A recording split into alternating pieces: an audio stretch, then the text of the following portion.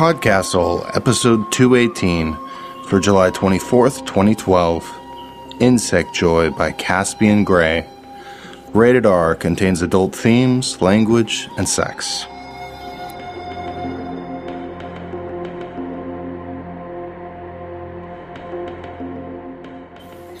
Hello and welcome back to PodCastle. I'm Dave Thompson, and I'm going to go a little personal here, so bear with me, because this totally makes sense considering the setting for today's story. Come here and listen to this.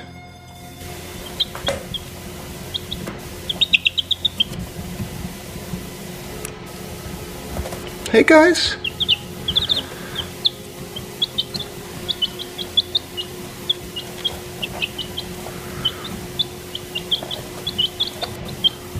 That, my friends, are my family's 5 new baby chicks.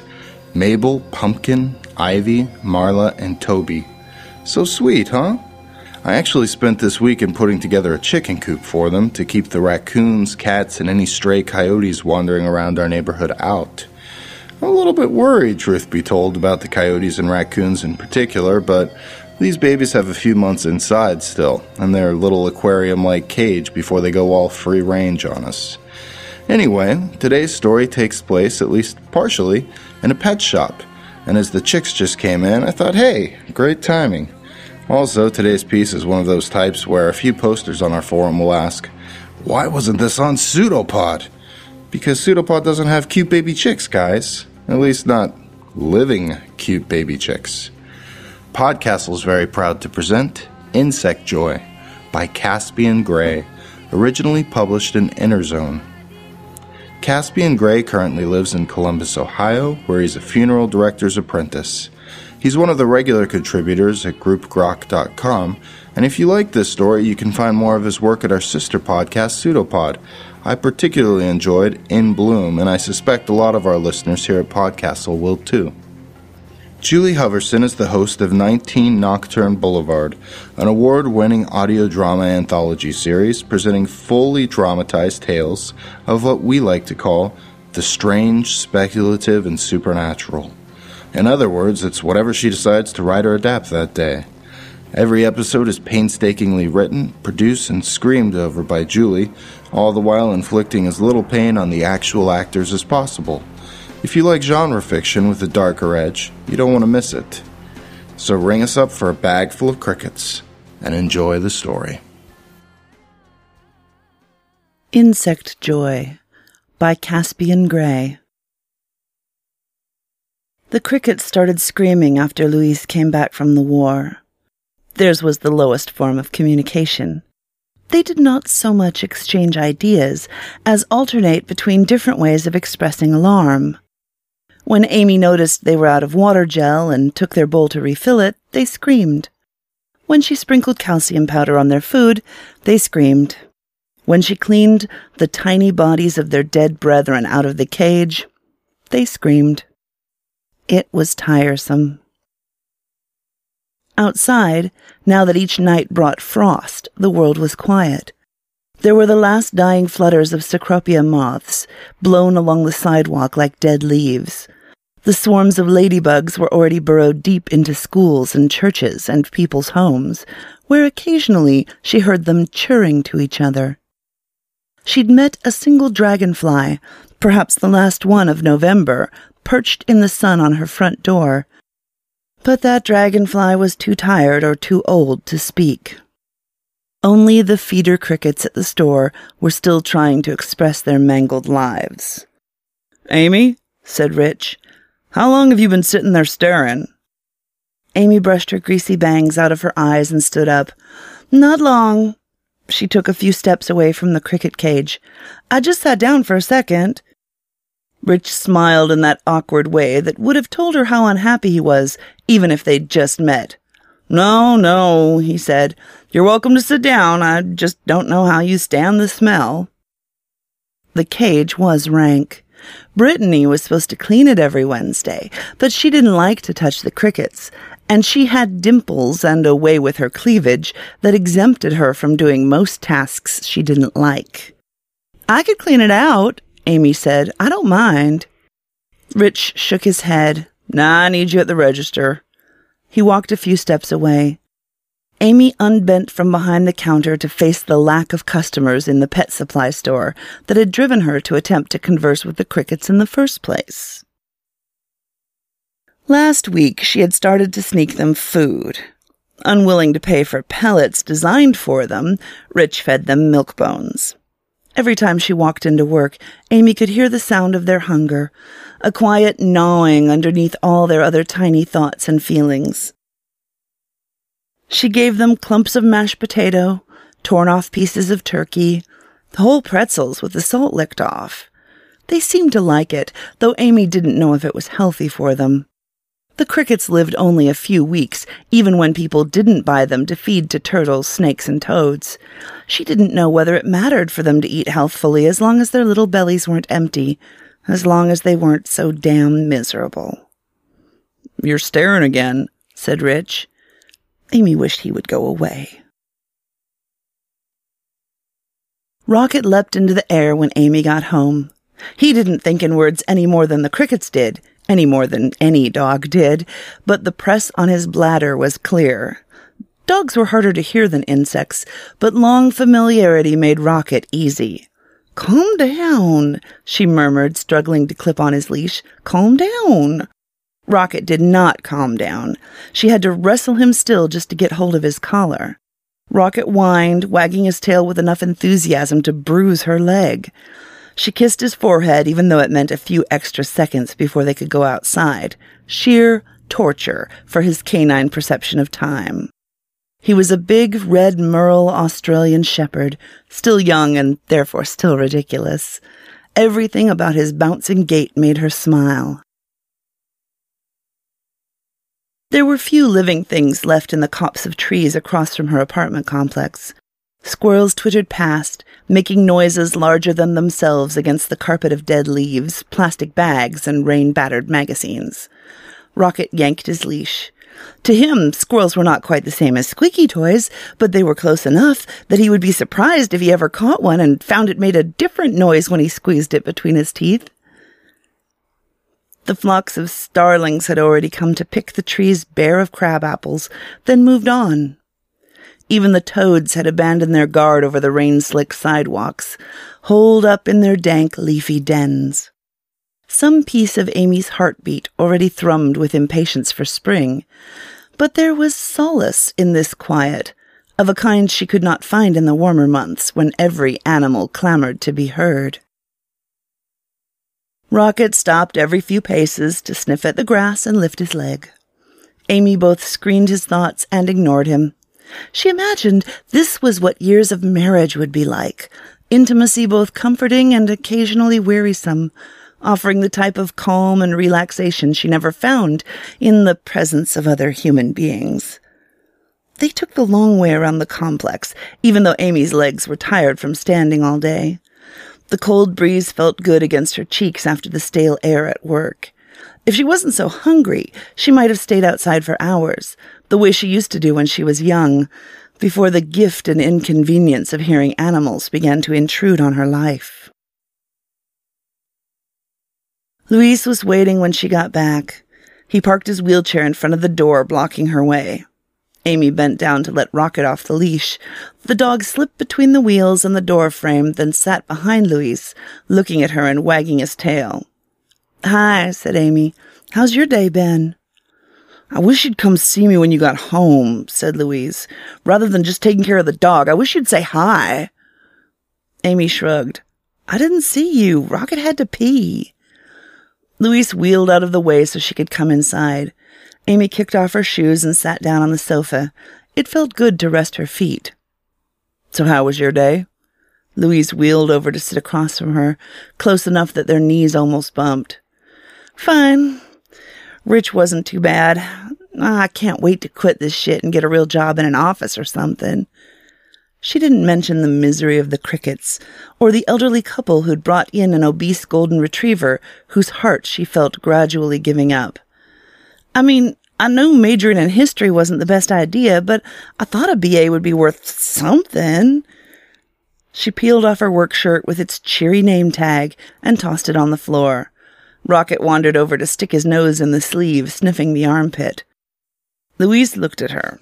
She couldn't decide if his gaze was on her breasts, spilling out of her dingy bra, or on the puff of tummy that hung over the waistband of her pants in a way it didn't used to.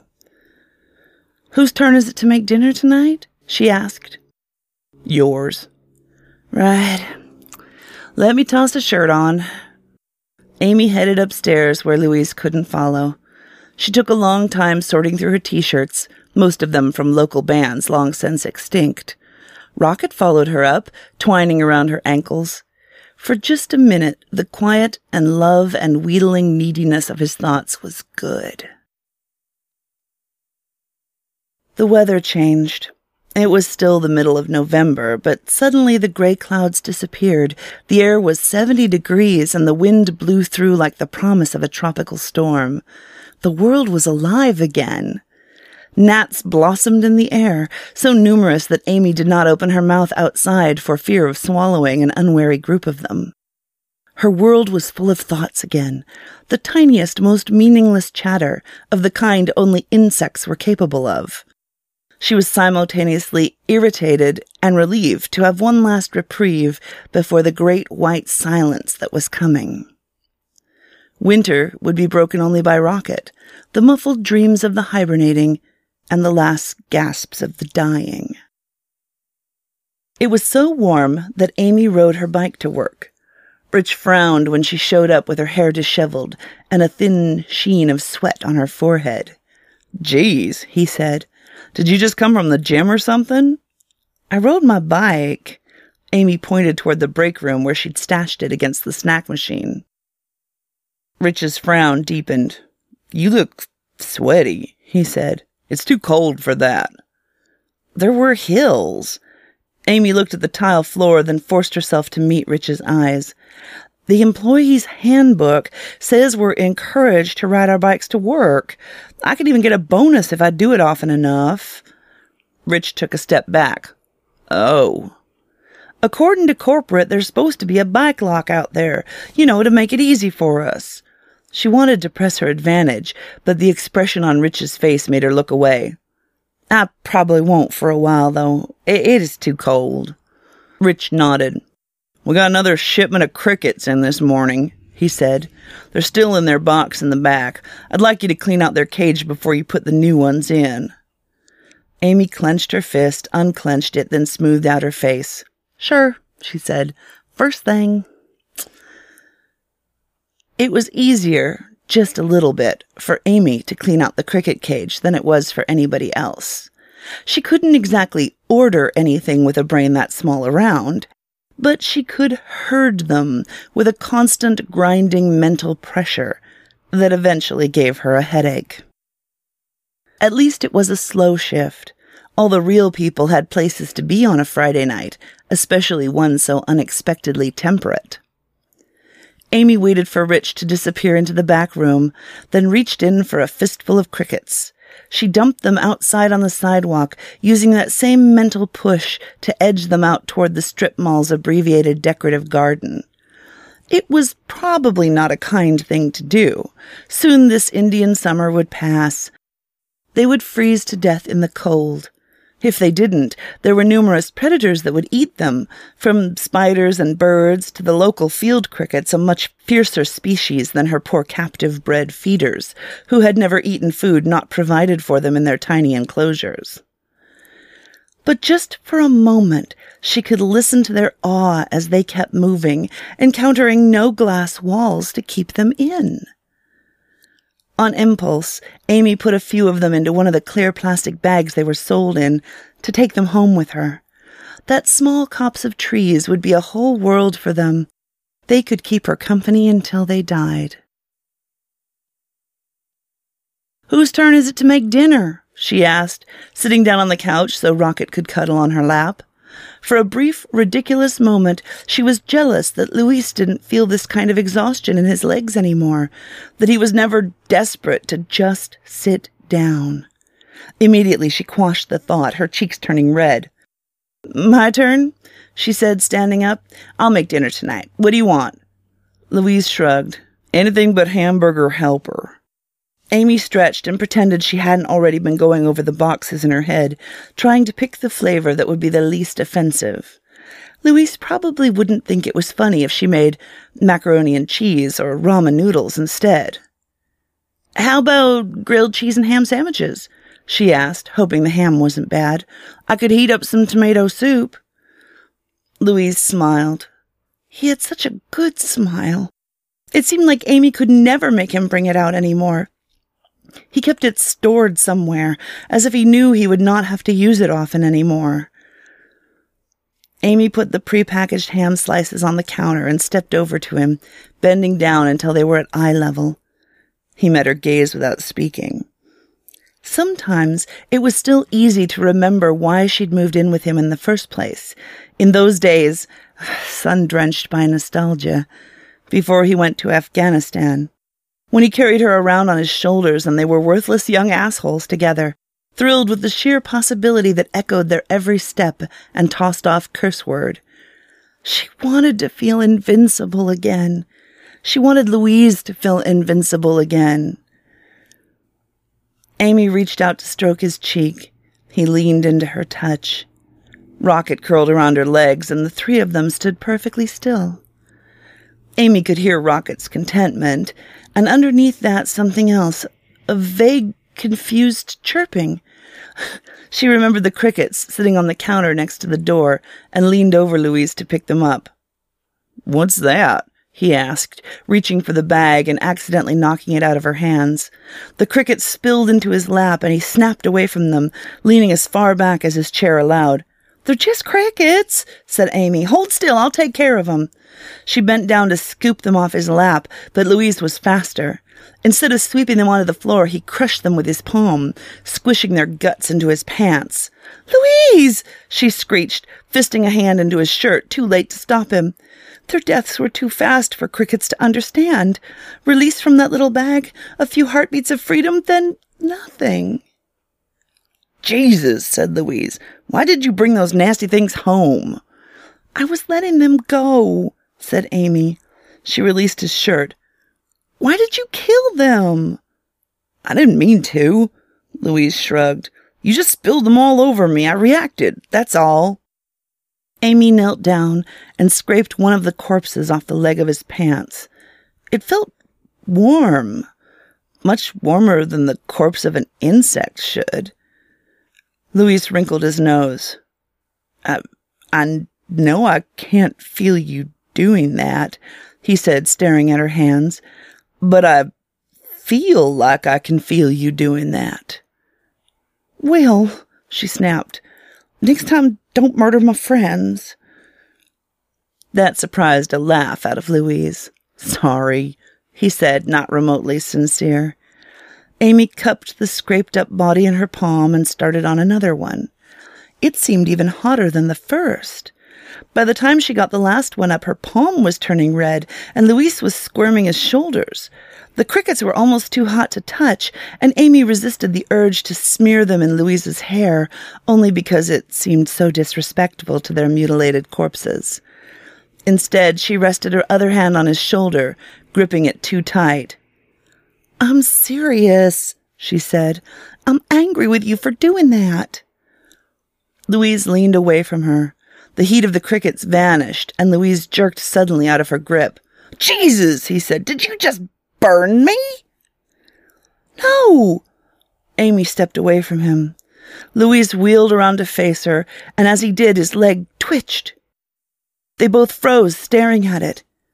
Louise put on an expression of great concentration, but the leg did not move again. Amy retreated upstairs without a word. Rocket bounced on their walk that night. The Indian summer thrilled him. He was a puppy again, tugging at the leash and jumping after every sound. Their neighbors were out en masse, enjoying the last of the good weather, and Rocket exchanged play bows with the other dogs, whining if they ignored him. Far off, past the net of trees that hid the road, she heard a train whistle. Rocket pricked his ears and offered a passionless yelp at the distant noise. They headed home early. Louise was sprawled out on the couch when they got back in. He was stripped down to boxers and a t-shirt and gave her a look that was caught somewhere between hope and determination. Amy unclipped Rocket's leash. He bounded over to Louise, snuffling around his thighs until Louise pushed him off. Amy dared a giggle, then quickly stifled it. "Did you already?" she asked. He used a piperavine injection when they didn't want to wait the extra time for Viagra to kick in, even though the erection it caused did not look right, and sometimes did not go away for hours after they were ready to be done. "Yeah, I did." "Do you want to?" she asked. Louise waited for her to finish the sentence. She said, "What do you want to try?" "You know," he said. "Let's." Amy penned Rocket in the kitchen and stripped there, down to her bra and underwear and thick work socks. Louise was looking in the other direction when she walked into the room. It was a long moment before he turned to stare at her. "Remember what the nurse said," she murmured. "The brain is the largest sex organ." "Jesus Christ," said Louise. "I'm sure if that nurse had a penis she couldn't use anymore, she'd stop saying such dumb shit." "You can use it," said Amy. Louise tugged his boxers down. His penis sprang out, red and unhappy. She could hear Rocket's nails clicking on the kitchen floor. He hated being excluded, especially when the rest of his pack was making weird noises together. Louise's expression was so serious that Amy wanted to laugh. A smile grew across her face without her consent, and she leaned down to press it onto Louise's lips. "Well," she amended, "I can use it." She leaned back to tweak one of his nipples. Louise closed his eyes without smiling back at her. Foreplay used to be her favorite part. Now Louise made her feel like an interrogator trying to force pleasure like a confession from his dark, bitter body. She tenderly bit one of his earlobes, then gave him a ring of hickeys along his neck. She could hear their neighbor's television set through the wall. Louise kept his eyes closed, his eyebrows furrowed. She never knew if he was desperately concentrating on what she was doing or trying to block it out. By the time they got to the act itself, she was keeping her eyes closed, too. Amy got home exhausted. Louise was in the kitchen boiling water. A box of hamburger helpers sat on the counter, unaccompanied by a pound of actual hamburger. "Are you just making that as a side dish?" she asked. Louise wheeled away from the stove to face her. "Someone," he said, "didn't buy any hamburger at the grocery store. So, no, this is the main dish." Amy pursed her lips. "You could have called and told me. I'd have picked some up on the way home from work." "I did try to call you," said Louise.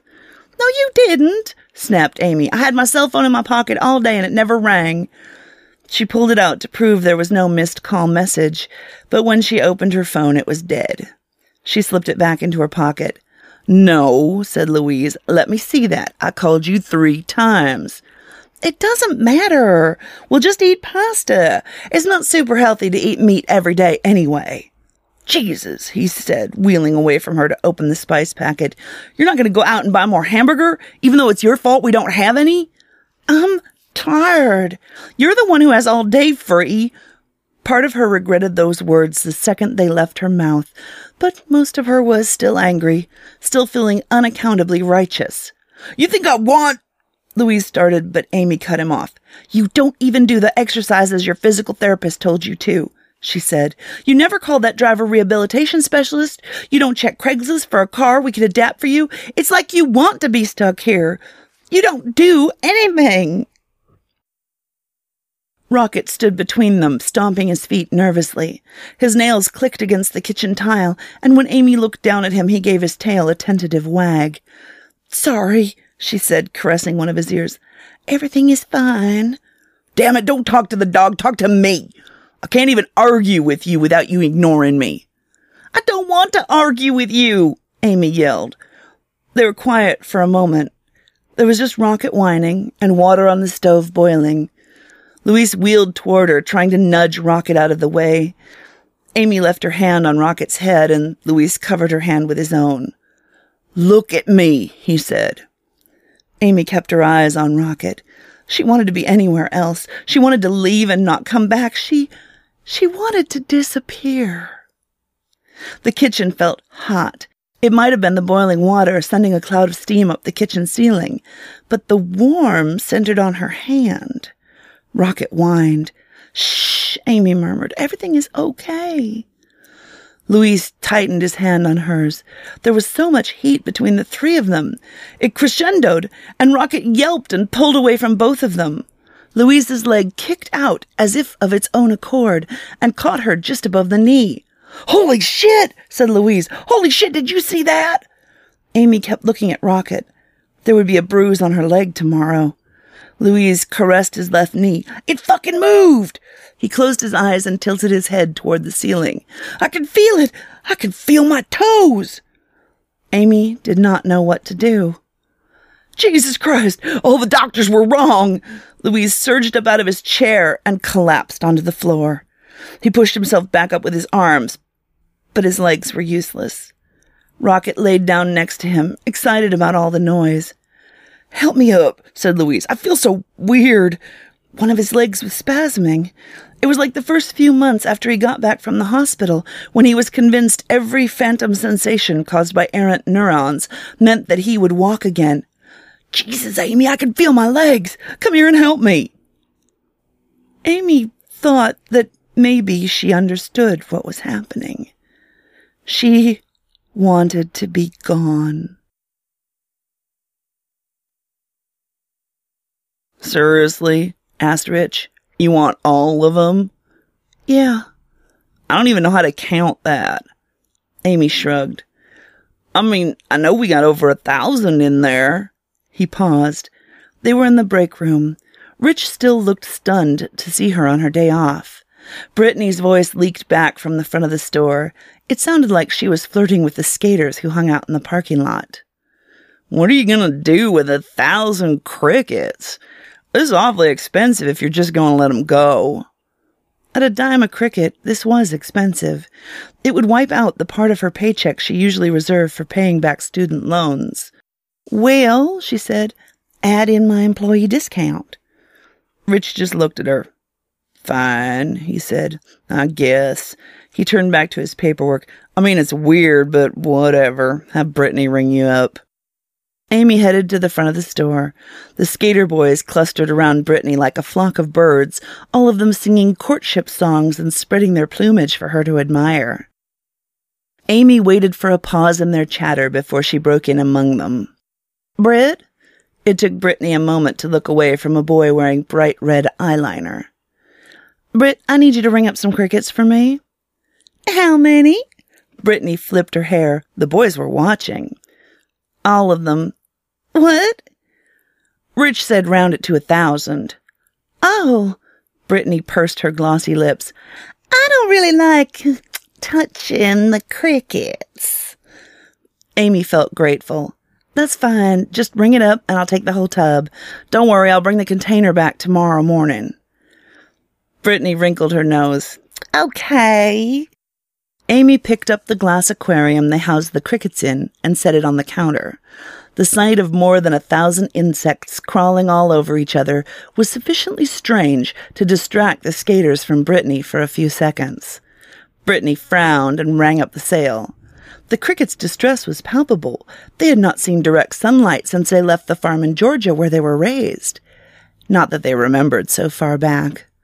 "Wow," said Brittany, 1,000 crickets. So after tax and your discount, that's $90.74. Did you just buy a lizard or something?" "Yeah, my boyfriend's brother didn't want his bearded dragon anymore, so he gave it to us." "It must be hungry." Brittany leaned over to tap the glass. The cricket started screaming. Amy picked the whole container up, shielding it from Brittany and the boys, and walked out to her car. Louise was out of his chair and sprawled on the couch watching TV when she got home. "What?" he asked. "The hell is that?" "Crickets." "Crickets? Why did you bring home 1 billion crickets?" "Move your leg," Amy ordered. "That's not funny." "Try." Louise put on a look of deep concentration, not hugely different from the expression he wore when they were about to attempt to make love. Nothing usually happened then, either. Amy took the screen lid off the aquarium. Immediately, a few of the crickets escaped, disappearing under the bed and skittering to the room's corners. "Hold my hand," she ordered. Louise pressed his palm against hers, and she pulled him toward her until she could smell him. She waited for the feeling of warmth. "Jesus," said Louise, "those crickets are getting everywhere." He put the lid back on. "We're going to be finding their dead little bodies for weeks." "Just look at me. Look right in my eyes." Louise did. They held the box of crickets between them, but there was no tension there. She did not feel pregnant with heat as she had before with Rocket between them. She clutched Louise's hand tighter. One of the crickets completed a frantic sprint across the carpet to shelter underneath the wheels of Louise's chair. She could hear its panic, so high-pitched it seemed to catch in the bones of her face and vibrate. Outside there were birds, squirrels, and chipmunks, the creatures who kept winter from being as bleak as she always believed it to be. Things were never truly quiet. Louise wiggled one of his toes. Amy yanked her hands out of his and took the lid off the aquarium again. She dumped the hundreds of crickets over their heads. A piece of egg carton caught in Louise's hair. The crickets' panic swelled. "Jesus!" shrieked Louise. "What the hell is wrong with you?" She could feel crickets caught in her hair, a few of them clinging to her skin with tiny barbs of their legs. They were inside her clothes. Louise squirmed in his chair, trying to knock them away. One of the crickets clung to her lips, and Amy opened her mouth and caught it with her tongue. She bit down, catching it right between her molars. The cricket's body gushed inside her mouth, salty and bitter.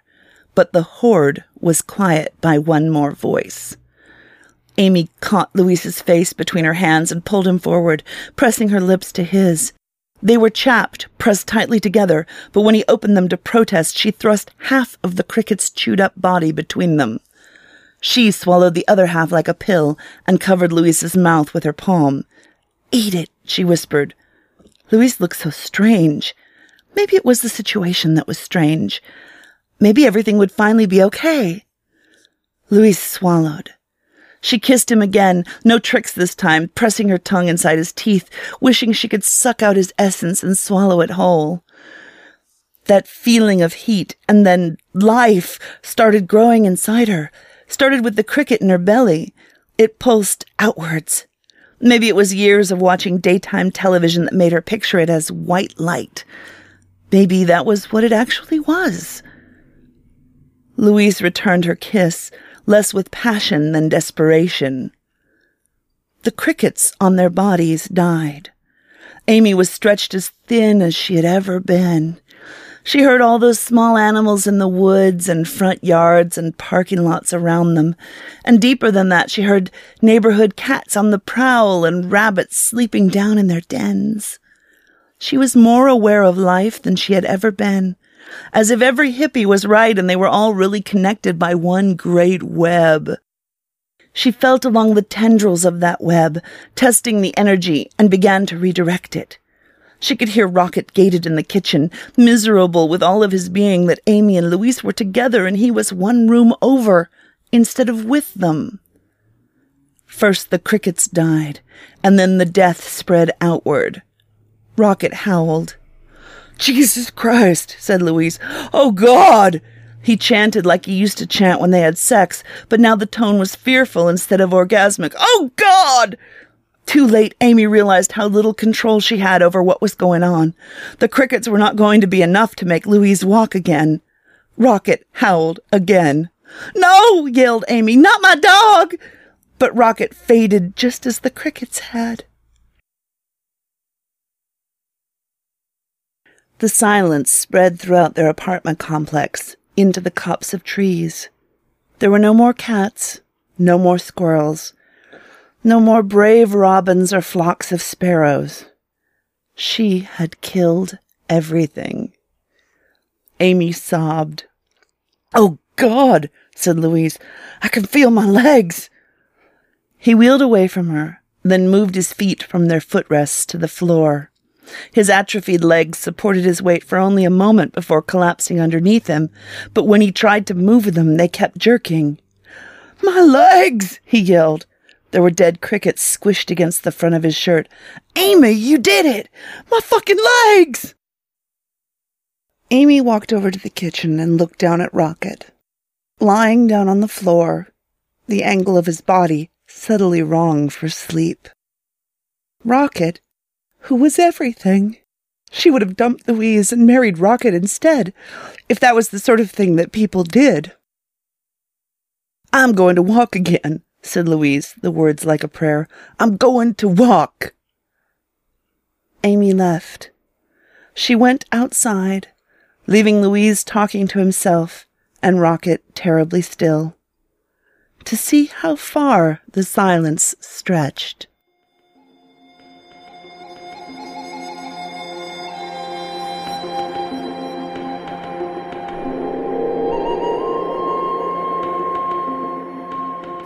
And welcome back.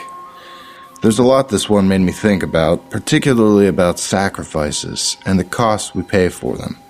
I listened to Sebastian Junger's War earlier this year, and there's this section about 2/3 through where he talks about, regardless of what you think politically, about how the United States owes it to our soldiers to acknowledge the cost of their sacrifices during wartime. Not just the soldiers who died, but also the ones who were living. I don't think there's a big political statement to be made in this story, but it does make you question the sacrifice, doesn't it? Alright, let's turn to feedback. This week is for Patricia Russo, Sitting Around the Stew Pot, read by Kian McMahon. This is the one where Grandpa was telling his grandkid about how things used to be when dogs were still man's best friend, before dogs abandoned us. It was primarily told through dialogue, so it was a bit divisive on our forum, with some people feeling like not very much happened. There was also a lot of discussion amongst our posters as to whether the narrator of the story was a boy or a girl. ASCII Yumi said, "Guys, she's totally a girl. The dogs won't have anything to do with the menfolk anymore, but they still like the women. Dogs and women always working for the men, but they got fed up with it after a while and left, like she's going to do now, tired of listening to her old grandpa. The truth is, the men don't even recognize the dogs anymore. Think they're wolves and foxes, maybe because they're free like wolves and foxes and not servile anymore." I like their back and forth in this story. I like the language. Even though the grandpa was a miserable old coot, he was pretty funny, and I even felt sorry for him a little. I thought the reading was excellent, too. Scattercat argued, "I briefly thought the narrator might be a secret girl, but that just doesn't make sense thematically. This is a story about a generation that didn't learn its lesson inadvertently, and successfully teaching the next generation the truth. If the narrator is a secret girl, then she would have no real investment in Granddaddy's nonsense, because she'd known that she could leave whenever she wanted to join her sisters, and the emotional core of the story would be lost." Well, thanks to everyone who posted comments for that story, and I'll go ahead and thank you all in advance for posting comments on this week's story. I'm going to go ahead and gird myself for those "why wasn't this on Pseudopod" emails. If you like what we're doing, please visit PodCastle.org and consider making a donation. Every single cent goes to paying our authors and keeping our PodCastle flying high, so we don't have to make any unnecessary sacrifices. Thanks. That's our show for this week. On behalf of everyone at PodCastle, thank you so much for letting all of us share another story with you. We'll be back in 1 week when Donna Glee Williams plays her circle harp for us. Until then, keep chirping, and we'll see you in a week. PodCastle is a production of Escape Artists Incorporated and is distributed on a Creative Commons Attribution Non-Commercial No Derivatives license. Share it, but don't change it or sell it. Our theme music is by Shiva in Exile. You can find them at magnatune.com. You can discuss this episode of PodCastle or nearly anything else on our forums. Just visit forum.escapeartist.info. And if you like science fiction or horror, be sure to visit our sister podcasts, Escape Pod and Pseudopod. And if you enjoyed this episode, tell a friend, or post to your blog about it, or consider donating via the PayPal link on our site. J.M. Barrie said, "Dreams do come true, if only we wish hard enough. You can have anything in life if you will sacrifice everything for it."